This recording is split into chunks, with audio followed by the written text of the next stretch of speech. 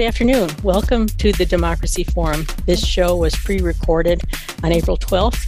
Send your comments to news@weru.org. Please put Democracy Forum in the subject line. This is the fourth program in our series this year to broadcast at this time on the third Friday of each month. We feature topics in Maine's participatory democracy, encouraging citizens to take an active role in government and politics. This program is a project of the League of Women Voters Down East, produced in cooperation with WERU-FM. Our conversation today is about libraries, defenders of democracy.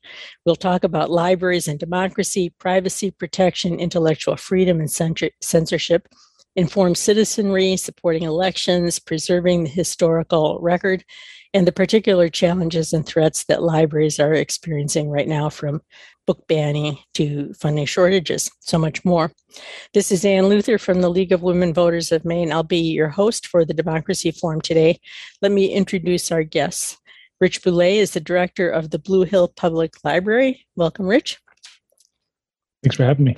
Alexandra Hinrichs is a children's author and middle school librarian at Leonard Middle School in Old Town. Welcome, Alex. Thank you. Allison Macrina is the founder and director of the Library Freedom Project, an organization that works with librarians who are dedicated to library values of privacy, intellectual freedom, social responsibility, and the public good. So happy to have you, Allison. Thanks for having me. And then Jamie Ritter is our own Maine State librarian. Thank you for joining us, Jamie. Welcome to be here. Thank you. So last week was National Library Week, celebrated since 1958. National Library Week is dedicated to marking these great civic institutions. People as diverse as Andrew Carnegie, Franklin Roosevelt, Bill Moyers, Doris Lessing, Dan Rather have talked about public libraries as essential to democracy. At a time when mis, dis, and malinformation are proliferating, when book banning is on the rise and really at an historical level, when funding for libraries is under threat, we want to talk today about why libraries are an essential democratic institution. So let me put it to you first, Jamie. Why do these famous people, Carnegie, Roosevelt, Moyers, Lessing, why do they talk about libraries as essential democratic institutions? Well, I think, when you look at the public library experiment in particular that Carnegie helped to shape, really, we're 100 years into this effort where we saw private libraries becoming more open to the people that they serve. And frankly, I think at the end of the day, I feel these people acknowledge that libraries really are there to welcome any and all. And the collections reflect the ability for people to really broaden their view of the world and their view of their own community, and to assist them as they pursue happiness. And I go on and on, and it can get fluffy and also sort of very precise, but that's what libraries are there to do. And I think that they've really inspired our society for being places that people can find enlightenment. Talk about the First Amendment aspect to this, like freedom of thought, freedom of conscience, freedom from censorship. Allison, why don't you weigh in on that a little bit? I'm so glad you asked me that because, when Jamie was talking, I agree, all the fluffy stuff. Actually would love to hear all the fluffiness and positivity about libraries. But with regard to the First Amendment, I think it's especially important, libraries as centers of democracy, when we're in an era where, the First Amendment obviously protects individuals' right to free expression, free speech, but it also now protects corporate speech. And I think that is really one of the reasons why libraries become even more essential for democracy, because when we're in an era where money is treated the same, is given the same free speech treatment that, you or I, who presumably don't have as much money as corporations, Democracy really only works if everyone can participate on some equal footing. We don't really have that with our current free speech environment. So to me, libraries are a way of combating, taking back some of that people power. So having a place that is free, that is predicated on the original kind of sentiment of free speech values, which are about people who are minoritized, people who present some possible challenge to the status quo, people who have dissident views, especially in an era where corporations have the same free speech rights, and also where there are powerful reactionary anti-democratic forces that are working against the very values that libraries believe in. I think it's that much more important given that we're in that kind of environment right now. Rich, how do you see that First Amendment angle playing out? You're running a public library there. How does that play out where you live? Plays out in a daily way, and basically by seeing what information people want to access and making sure they have it, not sort of putting my own sort of approval or endorsement on the ideas that are present in the library, making sure that the library is responsive to community needs and requests. That isn't just for reading material, but it's really for all the ways that we can stretch the library to kind of respond to the community. Blue Hill is a fairly wealthy community, but the library is there to serve everybody, right? Do you see that in your clientele? Absolutely. Yeah. And I actually would dispute that Blue Hill is a wealthy community. Blue Hill has some wealth in it, but it has a lot of poverty too. It's all over the map. And we're fortunate to have a lot of support in our community for our library. But the library is there for everybody, regardless of your circumstance, regardless of what you believe, it doesn't even matter where you live. If you drove across the state and came to the Blue Hill Public Library and asked for a library card, we would give you one. So happy to have everybody. Now, Alex, you're in a public school environment. How does this, cross demographic intellectual freedom play itself out in a school setting? It is a little bit different here. In some ways, it's very much the same, and in some ways, it's different. So in a school, there's still that fundamental value of presenting a variety of ideas, of having that freedom of ideas and access as much as possible. What's a little bit different is that in a school setting, depending on like catalog settings or something, a child's library record would technically be an educational record, and so there would be access to that, for example, but until they're 18. So who could see what books they checked out? Their teachers, their parents? Is that what you're saying? Yeah, their parents. Yep. If they requested. But what's interesting, there have been some conversations happening with bigger companies right now, like Follett, who just announced that they won't be doing this. But there were attempts to get Follett, who is one of the companies that distributes books, but also operates Destiny, which is a library catalog. It's not actually the one that my district uses, but many schools do, to have notifications go out to families every single time a child checked out a book. They have responded to the libraries. Many librarians spoke out against that, and they said they're not moving forward with that. But we're seeing that in other little ways too. Another example, and this is a little bit different, but we're in our district in conversation with Overdrive, who we use for audiobooks and ebooks, and they are switching over completely to Sora, which is their more student geared app, which is totally fine.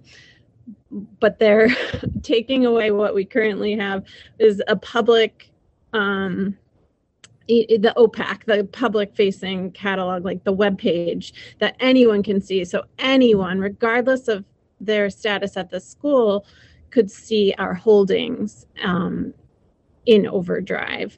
And one of the things they said is, well, we know with the rise in challenges, et cetera, that it might be good to have a little more privacy around that. And we actually, really are fighting this. We said, no, that's not how it works. We want that transparency.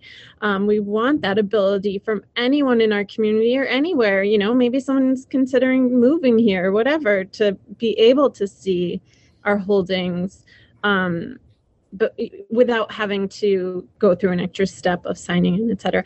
So, those are just a couple very specific examples of conversations happening in reaction to the climate right now and the rise in challenges. And we've experienced that as well this year, a challenge year. So I want to get to these challenges in next, but before we do that, I want to circle back on something you said where public school libraries are different because the parents can see what the kids checked out, where Rich, in a public library, you would protect that information, right? Well, not only that, but it's state law. State law prevents us from releasing that information to any third party without a court order.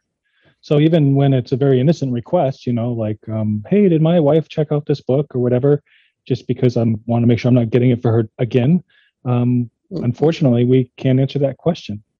There was something about the Patriot Act, wasn't there, Jamie, about privacy protections in libraries and the Patriot Act? Yeah, there was, many years ago when that was passed, there was, and it's now referred to as the library provision, but it was really allowing the FBI or other federal law enforcement under the guise of combating terrorism to request the library record without a warrant. And that was successfully defeated, thank goodness. So talk about defenders of democracy. You've gone to the mat for these privacy protections in the public library setting, right? We have, and they're so critical for all the reasons my colleagues have spoken about on this call today. But when you think about freedom of speech and participating in your democracy, part of the inherent trust that's built is the fact that I can do this on my own without anyone knowing.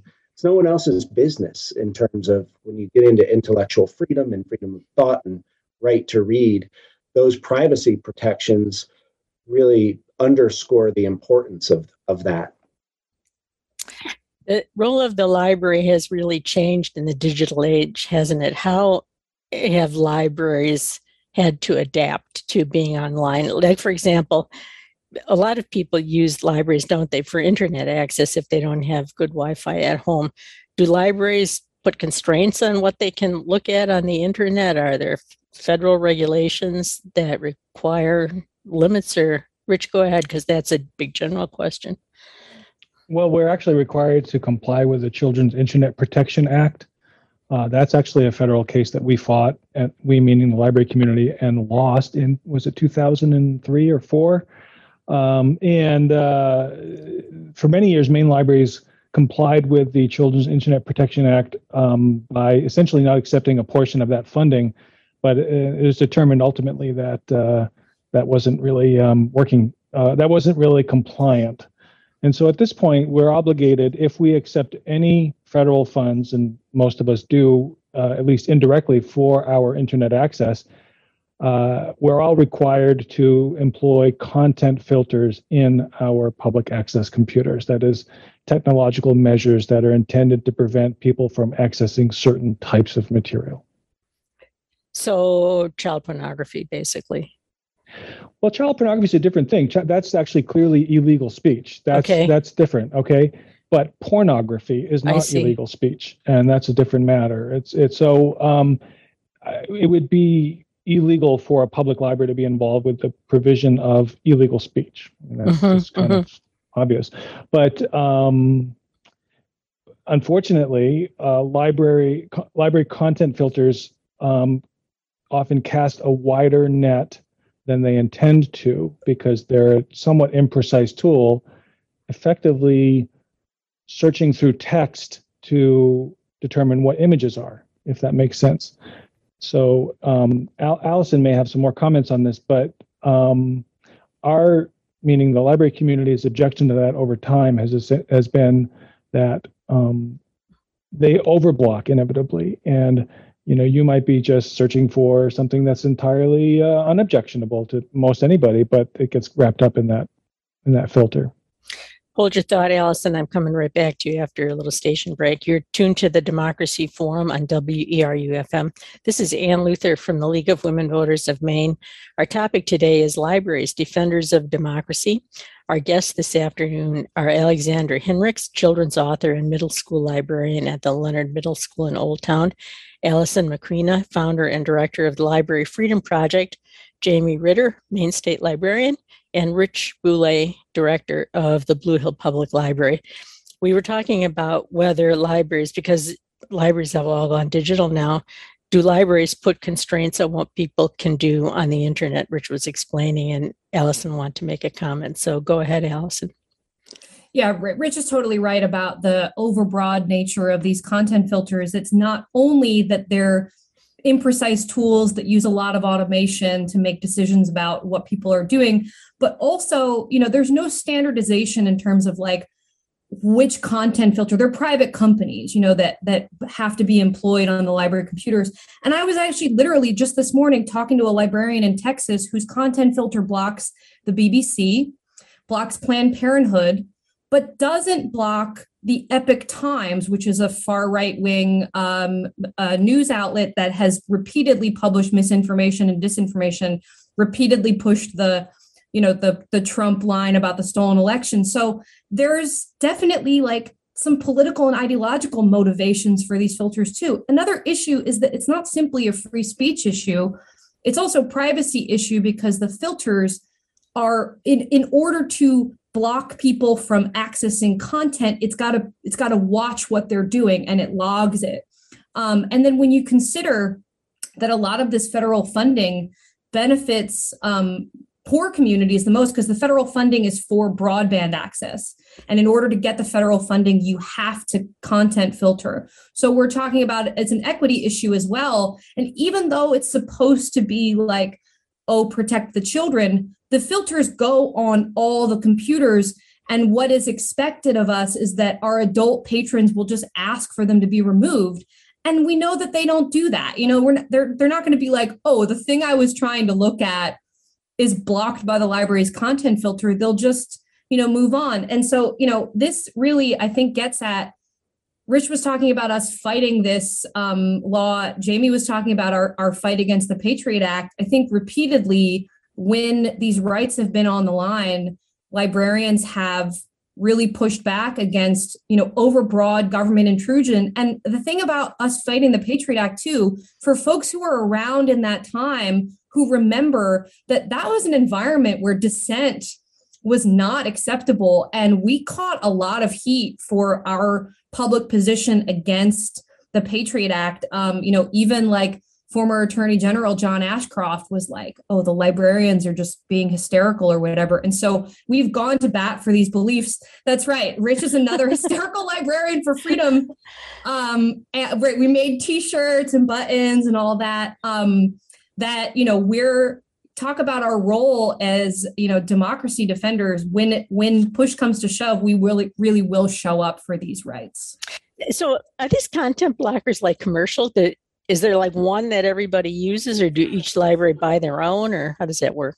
They mostly buy their own. Sometimes it's at the like browser level. So it's blocking a predetermined list of sites. And sometimes that's pretty opaque too. You can't figure out until you get to the block. And then sometimes it's at the level of a firewall, which is also kind of a political thing, because that might be put in place by the town. So in more conservative places, they're preventing the library from even making that decision. Wow. I want to talk about how libraries are funded, and which are publicly funded, which are foundation funded, and how political that gets. That's on our list, but let me work my way around to it a little bit.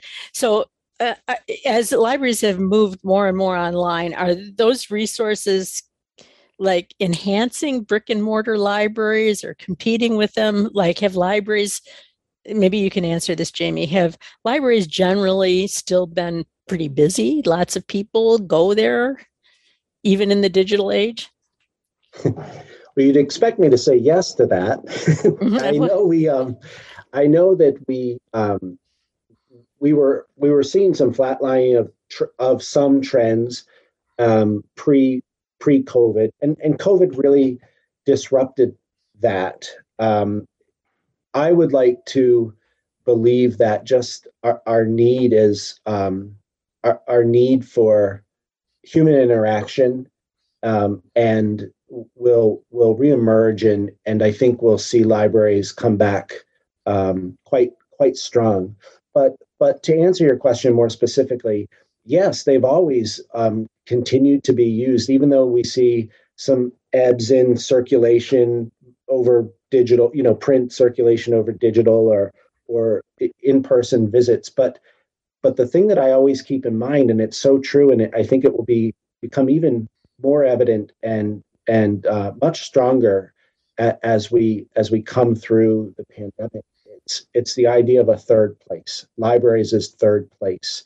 So people have home, they have work or school, and then research, and time and again we find people saying the library. That's my third place, and it's such a powerful position, frankly, because of all that happens in a library beyond just looking for a book and checking something out. So no, I think the bricks and mortar operation continues to be strong, and it's part of our value proposition, and part of our DNA.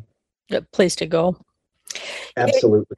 We were seeing, this time in American history is a time when lots of public institutions are losing trust, losing funding. Public institutions are under threat in lots of different ways. How have those institutional threats arrived at, and started to hit libraries? Jamie, I'll ask you that again. Sure. And I think, Rich and Alexandra will have input too, both being in public funded institutions. It hits libraries the same way that it hits any sort of publicly funded service that isn't quite determined to be essential. And if you ask, people on the street, is a library essential? Well, of course they'll say yes, but when they go up against budgets for security or fire and police and these sorts of things, it's always one of the first areas to go. So I think that struggle continues. However, I will say that nationally, and certainly it's being felt locally, because of the role libraries have played through the pandemic, so much more awareness has been brought to light, frankly, and allow libraries to showcase just how valuable they are in continuing to connect people in a time when isolation, has been at its highest. And I hope that translates into more stable budget positions as we move forward. The Blue Hill Public Library has got its own foundation, right? You're not funded by the city of Blue Hill or the town of Blue Hill, are you, Rich? We are. We get 15% of our operating funds from taxpayers in Blue Hill, Sedgwick, and Surrey, and Penobscot. Right. Jamie, do you know how many public libraries are completely funded municipally, or maybe none are, but we just had that news reporting about the Ellsworth Public Library losing their director over a budget struggle. Is that common right now? It's uncommon. I mean, when situations like that happen, they happen in that manner, unfortunately. Mm-hmm. But it's not as common as we think. But it's a sad commentary, frankly, on the value that's being placed. I am just pulling up some data. I'm sorry that it's not top of sheet here, but I'll answer your question more specifically about percentages in Maine. But we have a healthy split, and there's really no one that's fully municipal funding, simply because they're receiving services that are paid for or some other type of grant funding. But we can shed some light on that for you in a moment. Well, I want to. But go ahead, if Rich. I may, yeah. A majority of Maine public libraries are organized as nonprofit organizations. That's the norm in Maine. I mean, there are an awful lot of municipal entities that are public libraries, but the majority are nonprofits. And I was wondering, Allison, whether whether the extent to which a library depends on municipal funding, like you were saying, there may be political motivations behind what filter they use. I've felt like sometimes municipal funding in conservative towns constrains how political they can be or how much election information they're willing to feature. I mean, what's the political slant if the library gets a lot of funding from a municipality? I feel like, it kind of almost irrespective of where the library gets their funding from, that libraries are deeply politicized, just for the very nature of what we do and who we serve and what our values are. But it is absolutely true that those libraries that rely on municipal funding, and in a lot of parts of the country, they end up as like, bond levies and that sort of thing. So people will vote on them. And there is occasionally organized opposition to these, funding renewals or increases that hinge on, the content that the library is offering. So, something that has come up a lot in the last few years, before even the book banning became, the surge in book bans and challenges that we're seeing now, lots of libraries started offering drag queen story times. You may have heard of these. They're exactly what they sound like, right? Drag queens come and read to the kids. It's really fun. The kids love it. Parents love it. It's just like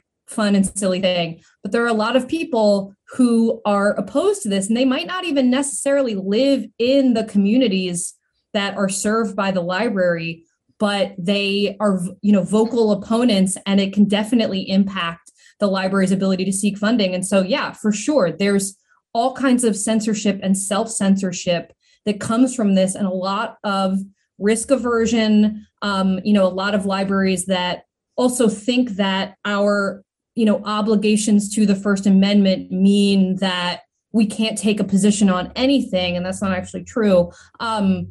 But yeah, it's highly politicized, and it certainly impacts the way that we choose what services or content to offer. Which does kind of bring us around to the book banning. Like, this has been a thing for the last, year, 12, 18 months. I think I read a record number of book banning incidents, like in the last 50 years or something like that. Did I get that right? Jamie, what are you seeing statewide in terms of this kind of activity? Yeah, we a couple of years ago there were a number of legislative initiatives and some challenges really around curriculum for teachers and some other sorts of material challenges that we saw.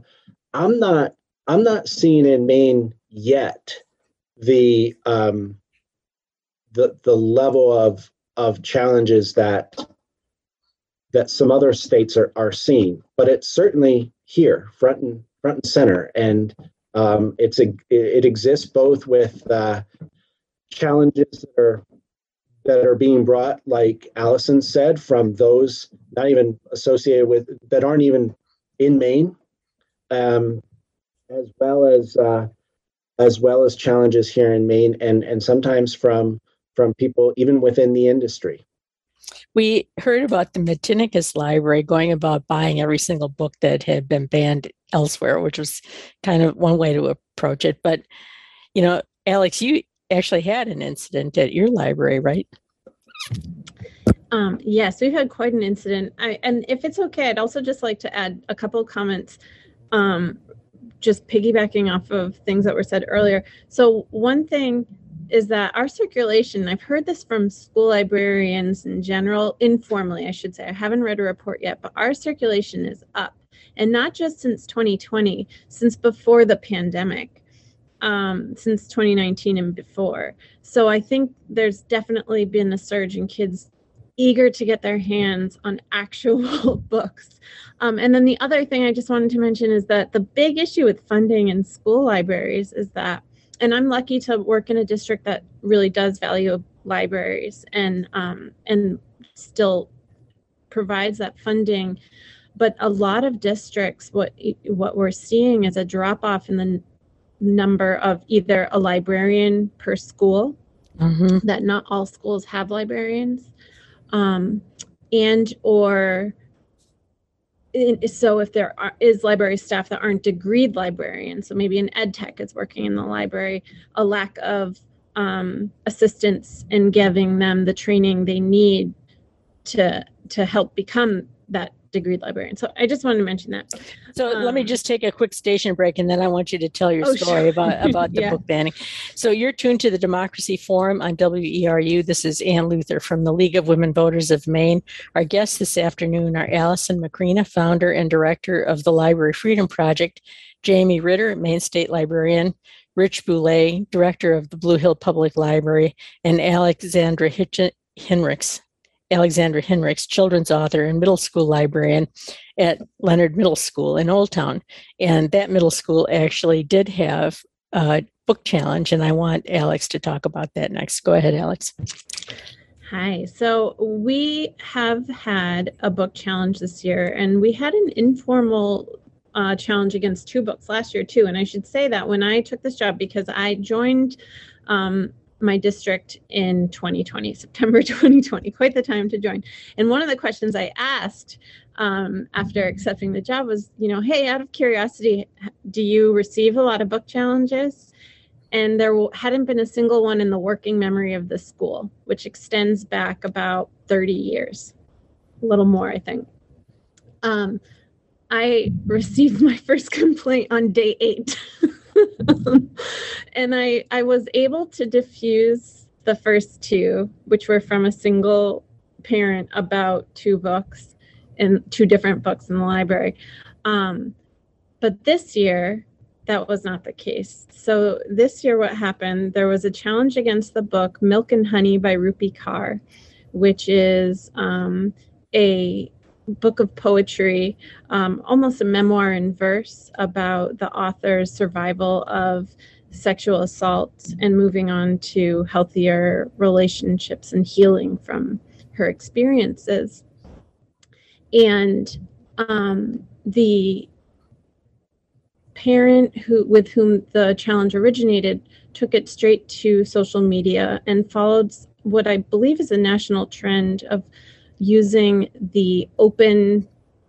our school district Facebook page that began with the pandemic, where a lot of parents had come together to try and keep school districts open during the pandemic. They didn't want them shut down, and posted multiple images of poems from the book. Some of the poems they posted actually weren't even in the book. So it was immediately evident that they hadn't actually read it and had found these images elsewhere. They were by the poet, but some weren't even in a book we had in the library. And then there was quite the uproar. Within a few hours, I had received a call threatening me from a different parent, and we had to involve the police that way. And then after that, we went through the formal process of appointing the committee to review the book that involved, follows district policy, which is in line with state policy of following, choosing a librarian. And it wasn't me, it was a different librarian, a community member, a teacher, and an administrator to review the book and make a decision. And they decided it warranted remaining in our library and in our school. When the family found that out, they called Homeland Security and reported us to Homeland Security. Homeland Security immediately turned it over to our local police. and then there were other families that called the Department of Education. There were other threats received to. Wow. And I laugh out of nervousness. I'm just like a nervous laughter. Right. It was ridiculous. We were not laughing at the time. These are really emotional when they happen. It's really hard to endure this kind of berating. It was very emotional. I lost a lot of sleep over it. I will say though that the most emotional part in the end for me, and I think for many of us here, was actually the day that it went on to being appealed to the school committee. So the decision went to the school committee of whether it would stay in our school or not. And every person who spoke in favor of the book. There were parents and students and teachers, and I had just geared myself up for the worst because that was kind of felt like what I'd been experiencing, and everybody was so supportive at the committee meeting. In fact, no one ended up speaking out against the book. I will say the family with whom the challenge originated was not present, and I think a lot of the people in that Facebook group were not present. But it was very moving to hear the amount of support. I said it almost was enough to make me glad I went through it. That's very heartening because people showed up for you. That's great. Jamie, you've got your comment there. Go ahead. Yeah, and I think that's the beauty of what we do, because, and I don't want to assume, but I have to think that people are coming forward to express their support because they believe that the library should be the place to hold these materials and to allow people access to them. Many of them may not have even have read the book and don't know necessarily what they're supporting, other than the fact that the idea that people should have access is the most important thing. And that's really the beauty of that. It worked out well, Alexandra. I'm sorry you had to go through that. Tough. Have you experienced anything like that at your library, Rich? Yeah, in November and December, we had a pretty heated challenge to a book on our shelves. The book in question is a fairly conservative take on transgendered youth.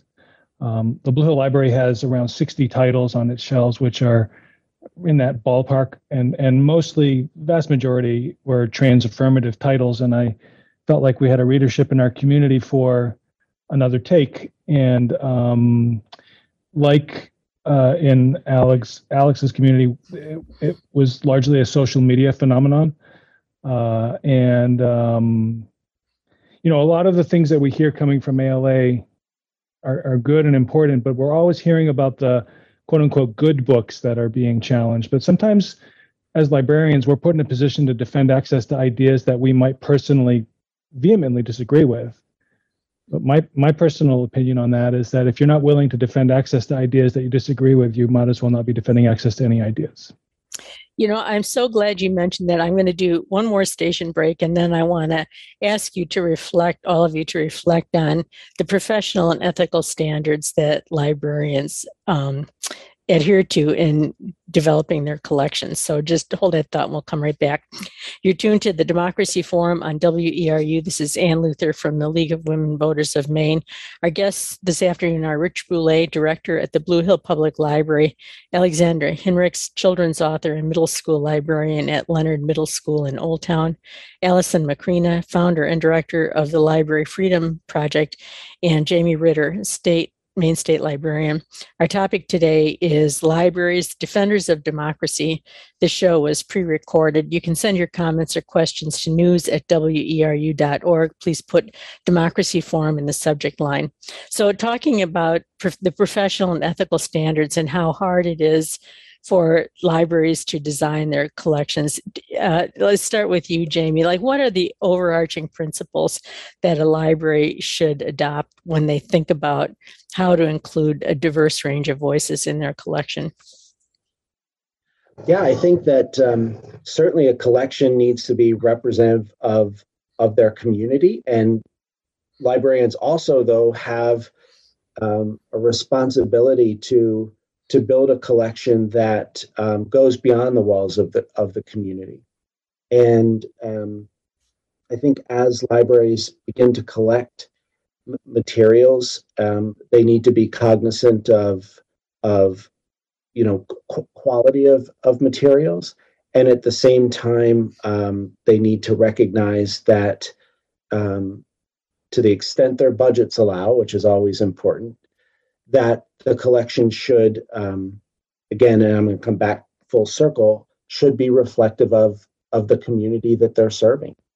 And I think those principles can help guide. There are other principles as well for collection development, but those to me are some of the most important. I mean, libraries can't get every book, Allison, right? Nobody can. So when you have to make those choices, I mean, are libraries supposed to be totally neutral, or how do librarians go about thinking about this? So we have a very specific obligation to the First Amendment that includes this concept of viewpoint neutrality, which means we're not supposed to favor one viewpoint over another. What this has been taken to mean in the library world is that neutrality means we don't take positions on anything. We don't demonstrate our own values. We can't have like a Black Lives Matter display or something. And that's not true. Also, personally, I care very much about the First Amendment. I care about free speech. And I think that aspect of what we do is really important. I don't really think that viewpoint neutrality exists. I think that the idea that we somehow we can't show all views at all times. And I don't know that that would even necessarily be a good thing. I think about the other core values of librarianship. So there's a whole list. ALA came up with it in the 1930s, and it includes intellectual freedom and includes privacy, but it also includes social responsibility. And I think about that, and what Jamie said about the quality of materials. Social responsibility, another value is the public good. Now, these are very nuanced concepts, right? They're not scientific. They are an art, and we're interpreting them all the time. But I think that, I try to think about them deeply when it comes to free speech issues, because, what's the socially responsible position? To what extent do we need to show that there are valid other sides to an issue, especially when we're talking about some issues where the other side is about like the destruction of a group of people? The issue of like fascist materials in the library, I think, is a good example, because the idea that we're validating fascist speech as the alternative to like diverse texts, like to trans affirming materials, to materials that address racism and race, et cetera, to me is a totally false dichotomy. I also think a lot about Karl Popper's paradox of tolerance, which is basically the idea that a society that is so tolerant that it tolerates the intolerant will end up only with intolerance. And I think there's, a great example of this is in the 1930s, German fascists would burn the diverse books. They burned down the I forget the exact name of it, but the Center for Gender and Sexuality Studies that was revolutionary in Berlin at the time, that really a lot of the material in that collection really mirrors exactly the materials that we're getting challenges on now in the 21st century. So, I don't really have a good solution or direction for us to go in. But I do spend a lot of time thinking about this, as well as the ways that we have not actually exercised viewpoint neutrality in libraries in the past. I mean, up until, in living memory, many of our libraries banned Black people. Even libraries that were not segregated states, like unofficially did not let Black patrons in. So, to me, these are, I try to think about speech issues in this very holistic way. And I know that it comes down to what's right for specific communities and, what happens with regard to a specific book, but it's very complex.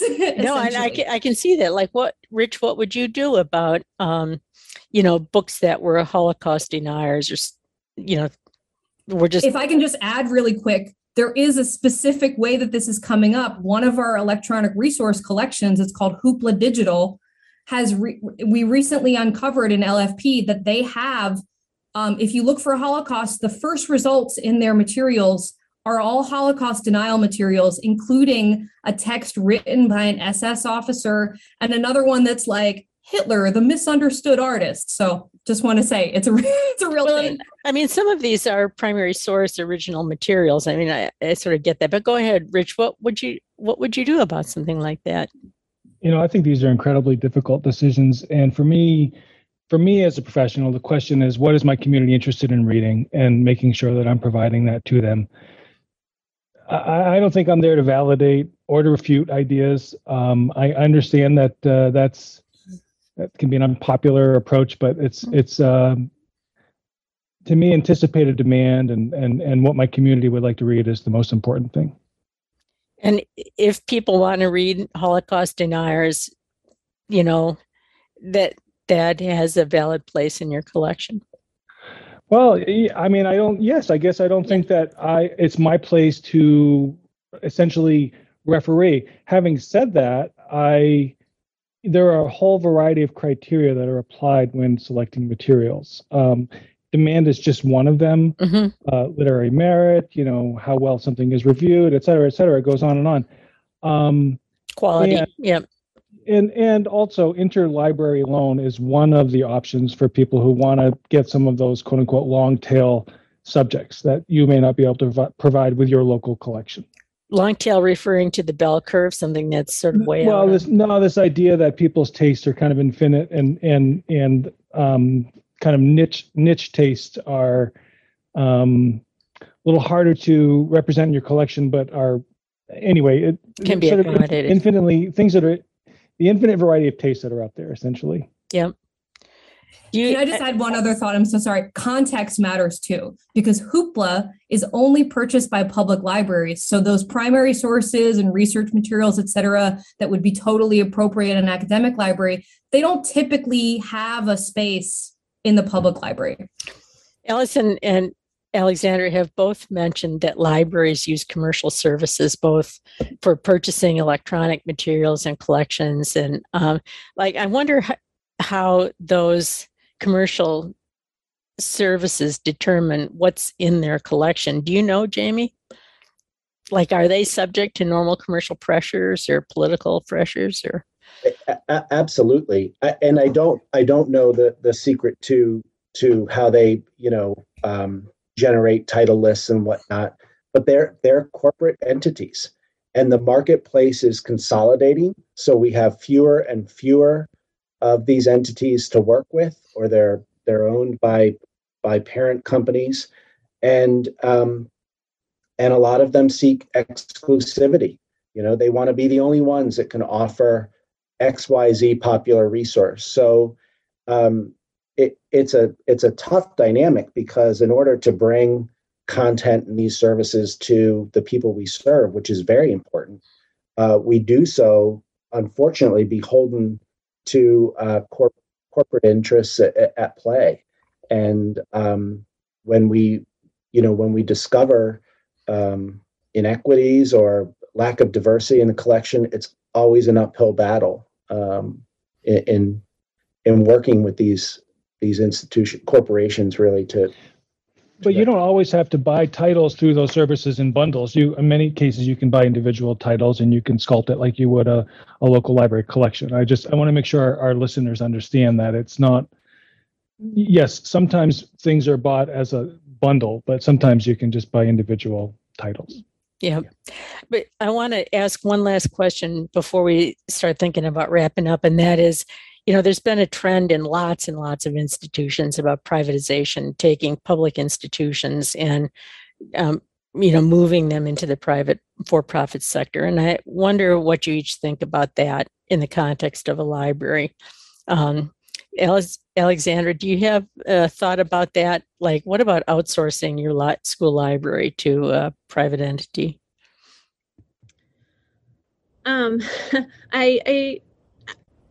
It's an interesting question, because on the one hand, I'm in a library where it is just me. There aren't any other ed techs. There aren't any other librarians. it's a relatively small collection, but it's, we have in the library of hard copies, I believe around 8,000 or a little more. And then the ebooks and audiobooks I share with the high school. Now, the ebooks and audiobooks, which are through Overdrive to become Sora, are books that we hand select. They aren't ones that we actually in the summer, I think they usually send us some titles that are like complimentary titles, but they're ones that we're choosing. A service that comes to mind is like Junior Library Guild, which has been around for ages, and you can choose categories and they will send books. And you know what? I absolutely use them, not for most of my curating, but for some of it. And it is a big help to have, because there's only so much I can do in a day. But Rich, what do you think about privatizing? I mean, is this a real trend, or is this just a... I think that it depends what you're talking about. If you're talking about privatizing with libraries by for-profit corporations, then that's obviously a problem. I mean, I think that libraries are one of the last non-commercial public spaces where you can go regardless of your circumstance, and we want to keep that. However, as I said before, many libraries in Maine are organized as independent nonprofit corporations, and that's a very different matter.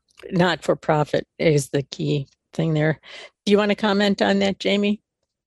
Privatization? Yeah, I would agree with Rich. It seemed like this was popping up as kind of a little trend or fad more than a few years ago, and it hasn't been on my radar. It's not to say that it's still not kind of popping up, but it can be very problematic if you're looking at for-profit corporations and running libraries for sure.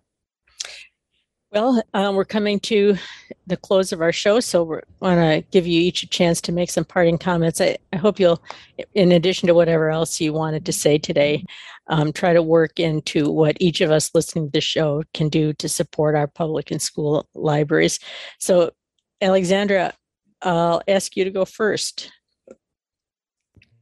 Sure. I think that, in terms of what people can do, voting for your school, participating in elections for school committee members is really helpful, and paying attention to people's platforms and even asking them outright, where do you stand on library books and books in the library and books in the classroom.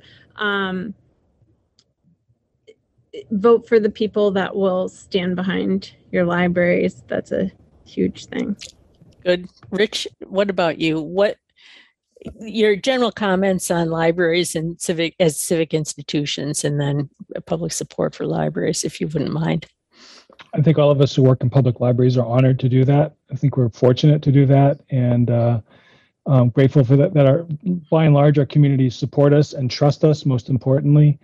I guess I just want to close by saying, wherever you're from, please support your public library. It deserves it. And if you can help improve it in some way, please do that, because your library is going to become what your community makes of it. It's good advice. Allison, give us your thoughts. In addition to what my colleagues said, I agree with everything already. With regard to things that are happening around the book bannings, I think that it really is so important for our community members to show up, not only like go to their library and find out sort of where things stand, have they been getting challenges? Are they afraid of it? Do they feel prepared if it's going to happen? But also getting in the room for those board meetings where these challenges are taking place, either just being present in the room and ready to speak and give testimony, supportive of the library, but also getting on those boards, the school board or the library board, if possible, which is definitely challenging. But right now, the environment that we're in, not sure so much how much this is happening in Maine, but all over the country, the people who are running for those seats are the people who want to remove trans-affirming books about race and racism. So we really, really need our patron communities to be showing up for us. Well, and lots of these are at select boards and city council meetings too. So just spend a minute about, how municipal governments play into that too. Allison, just say a few words about Minnesota. Oh yeah, no, sorry, just agree. Yeah, absolutely. Yeah. That but I think maybe the first step is figuring out how those decisions are getting made, who's involved in them, and I think starting by stepping into your public library and asking, and then working with your neighbors to take a stand about this stuff, whether it's at in your city council chambers or whether it's at your school board or whatever.